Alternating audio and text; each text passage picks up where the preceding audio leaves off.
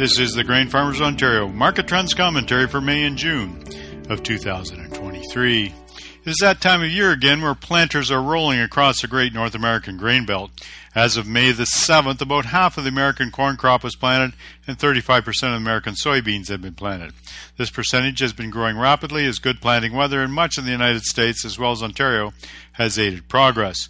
It is shaping up to be a big year, or at least a year with a great start, and that is something that farmers will take every time. On May 12th, the USDA weighed in with their latest World Agricultural Supply and Demand estimates. In short, the USDA is predicting record corn and soybean crops in the United States this year. On the corn side of the ledger, the USDA is saying 15.265 billion bushels will be produced, which, if realized, will be bigger than the 2016 record crop.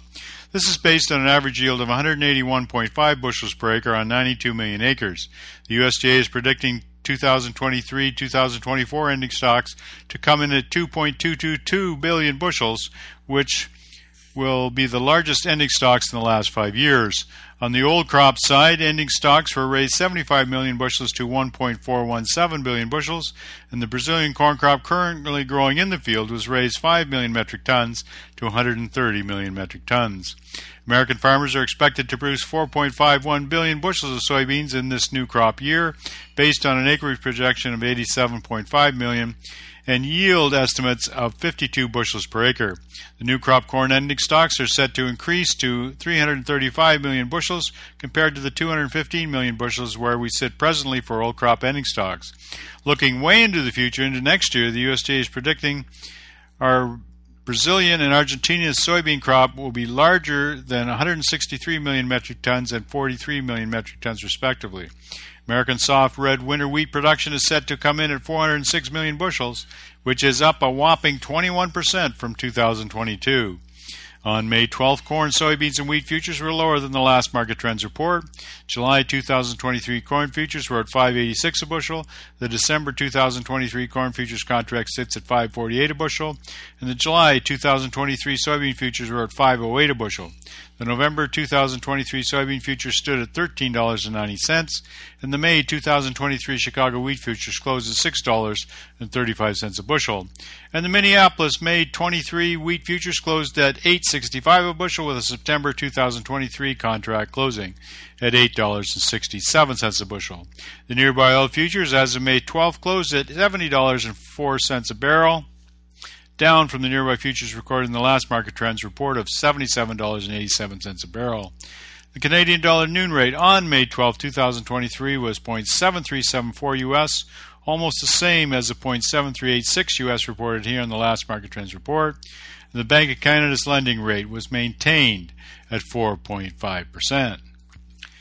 In Ontario, late April had unsettled weather, delaying planting mostly into May. However, weather cleared post-May the 6th, and there was tremendous progress in the planting of both corn and soybeans as of May 14th across the province. This continues with warm weather projected toward the end of the month. This may result in record corn planting this coming year in Ontario.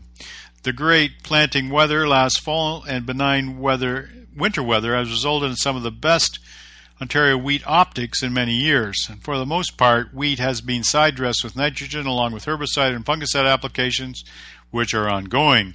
It is shaping up as a big crop, especially when you consider acreage at a record level, approximately 1.3 million acres. It is all shaping up as a great year from a great start. However, we know how that goes. There is lots of risk ahead. Ontario basis levels are lower than they were 3 weeks ago, partly reflecting the lower futures values, but also the preponderance of old crop supplies in the province. This is all subject to change in the next 8 weeks as this big crop hits some critical crop development stages. Canadian dollar fluttering in the 73-cent U.S. level helps continually. And you can go and read all our Ontario grain prices by going to the marketing section of our website. Now, the bottom line is grain prices are a lot lower than they were a month ago. In fact, quite a bit lower than they've been the last 2 years. It got here with our eyes wide open. In other words, it's not really news, but more the reality of a precipitous price drop. The big crops in the southern hemisphere had a big impact on cushioning the world's supply of grain. And with the early and successful start of this present planting season, futures prices have simply been looking for a bottom. We might not have reached that point yet, but then again, there is always something in the agricultural commodity world that can send the market the other way. For instance, we know that seasonality tells us both corn and soybeans have a spring rally with new crop prices usually peaking in June and July. For those looking for some type of price redemption, that reality is out there. The other reality is what the USDA said on May 12th, reflecting back to their biggest crop projections last February. They are projecting the largest new crop ending stocks in 7 years and the largest new crop soybean ending stocks in almost 4 years. Now, clearly, the potential is there this year for big record crops, and that's something that farmers need to keep in mind as we price grain moving ahead. The geopolitical situation continues to boil, but of course nothing like a year ago.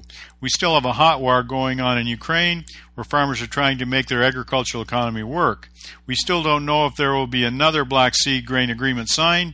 This will remain a wild card for world agricultural commodity markets. We have no way of predicting where price may go, especially if the war heats up even more this summer. Now for corn, we're looking at a big corn crop. However, 12 of the last 15 years, December corn futures always have taken out what the December high was in the previous March.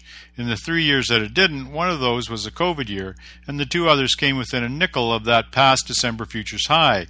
So it is likely to happen again, which means looking higher up at the $5.75 level. And needless to say, maybe it still be one of those anomaly years. Meanwhile, the safrinha crop in Brazil continues to grow with great potential. However, it's getting hot in those growing areas, and as always, we have to wonder if this potential will be cut back severely. A keen eye on South American weather within the safrinha crop growing area needs to be added to your daily market intelligence. The July 2023 corn futures contract is currently 76 cents above the September 2023 contract, which is a bullish indication for old crop demand. However, the December corn futures contract is priced 10.5 cents below the March 2024 contract, which is a bearish indication of new crop demand. Seasonally, corn prices peak in early July and bottom out in early October. The new crop futures contract has fallen to the 42nd percentile of the past 5-year price distribution range. Now for soybeans, the USDA came out with record soybean production, but they also increased demand for the new crop side of the market. For instance, soybean crush is expected to increase, reflecting the American policy for biodiesel. This has been expected and may mean increased sales of soybean meal and oil out of the United States this year. With the establishment of the El Nino weather pattern and dryness in Asia, this is likely to affect Malaysian palm oil production, which is a major competitor for soybeans. Already they are seeing 40% less rainfall than normal. If these issues continue, that will be very bullish for soybean prices as well as soybean oil prices looking ahead. The July soybean contract is currently 72 cents above the August 23 soybean contract, which is a bullish indication for old crop soybean demand. However, the November 2023 soybean contract is priced 14.25 cents below the March 2024 contract, which is a bearish indication of commercial demand. Soybean prices tend to peak in early July and bottom out in early October. And the new crop soybean futures contract is currently in the 53rd percentile of the past 5-year price distribution range. Now for wheat, the USDA report took ending stocks down for all wheat, much more than the trade was expecting. At the same time, Kansas City wheat went much higher as it has been oversold. We also found out this week that the Australian crop is 25% smaller than a year ago, and so far there is no Black Sea agreement to ship Ukrainian grain. What may also be shaping up is the El Nino weather pattern, which typically means dryness for Asia. That could mean lower wheat production in Russia, China, and India. Now in Ontario, this might not mean very much, as wheat prices are almost half of what they were a year ago at harvest time. On top of that, the United States is producing 21% more soft red winter wheat than a year ago, further adding to a glut in that wheat class. It is not unprecedented, as Ontario producers have seen this before, but it is certainly different than the last couple of years. Sometimes the wheat market will light up in late May and early June. Big yields in Ontario will have to make up the difference. The Canadian dollar continues to flutter around and between the 72 and 74 cent U.S. level. As always, and it cannot be emphasized enough, it continues to add stimulus to Ontario grain prices. In fact, it's getting a bit old, but it is so true. If Ontario farmers saw an energetic and dynamic loonie against the U.S. currency in the current futures price environment, Ontario cash prices would be moribund compared to where we have bean. As always, it's difficult to predict the value of the Canadian currency other than it is usually the inverse of the value of the US dollar. It cannot be lost on Ontario grain farmers that the current tensions between Canada and China have the potential to interrupt the flow of Canadian commodities to Asian shores. It is true that not a lot of Ontario soybeans go to China, but lots go to other countries in the Far East, and the current tensions and diplomatic expulsions between Canada and China may result in some further measures by the Chinese government. Often, but not entirely, the easy target are agricultural commodities. That could be of concern for Ontario farmers as we move forward into 2023.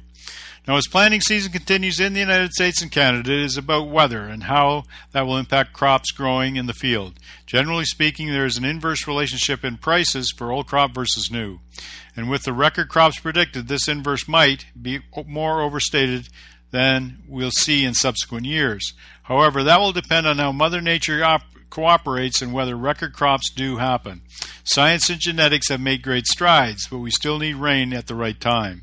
2023, in that sense, is no different than any other year. Now, clearly, new crop prices aren't exactly what many Ontario farmers would hope they would be. But keep in mind, it is never over. Oftentimes, the grain market can change very quickly. There is also the specter of non-commercial money coming back into the commodity trade, especially if there is a weather scare. Needless to say, you will need your standing pricing orders resting at your elevator or processor to capture some of these opportunities. The marketing year is long. Risk management never grows old. Daily market intelligence will remain key. This has been the Grain Farmers of Ontario Market Trends Commentary for May and June of 2023. I'm Philip Shaw.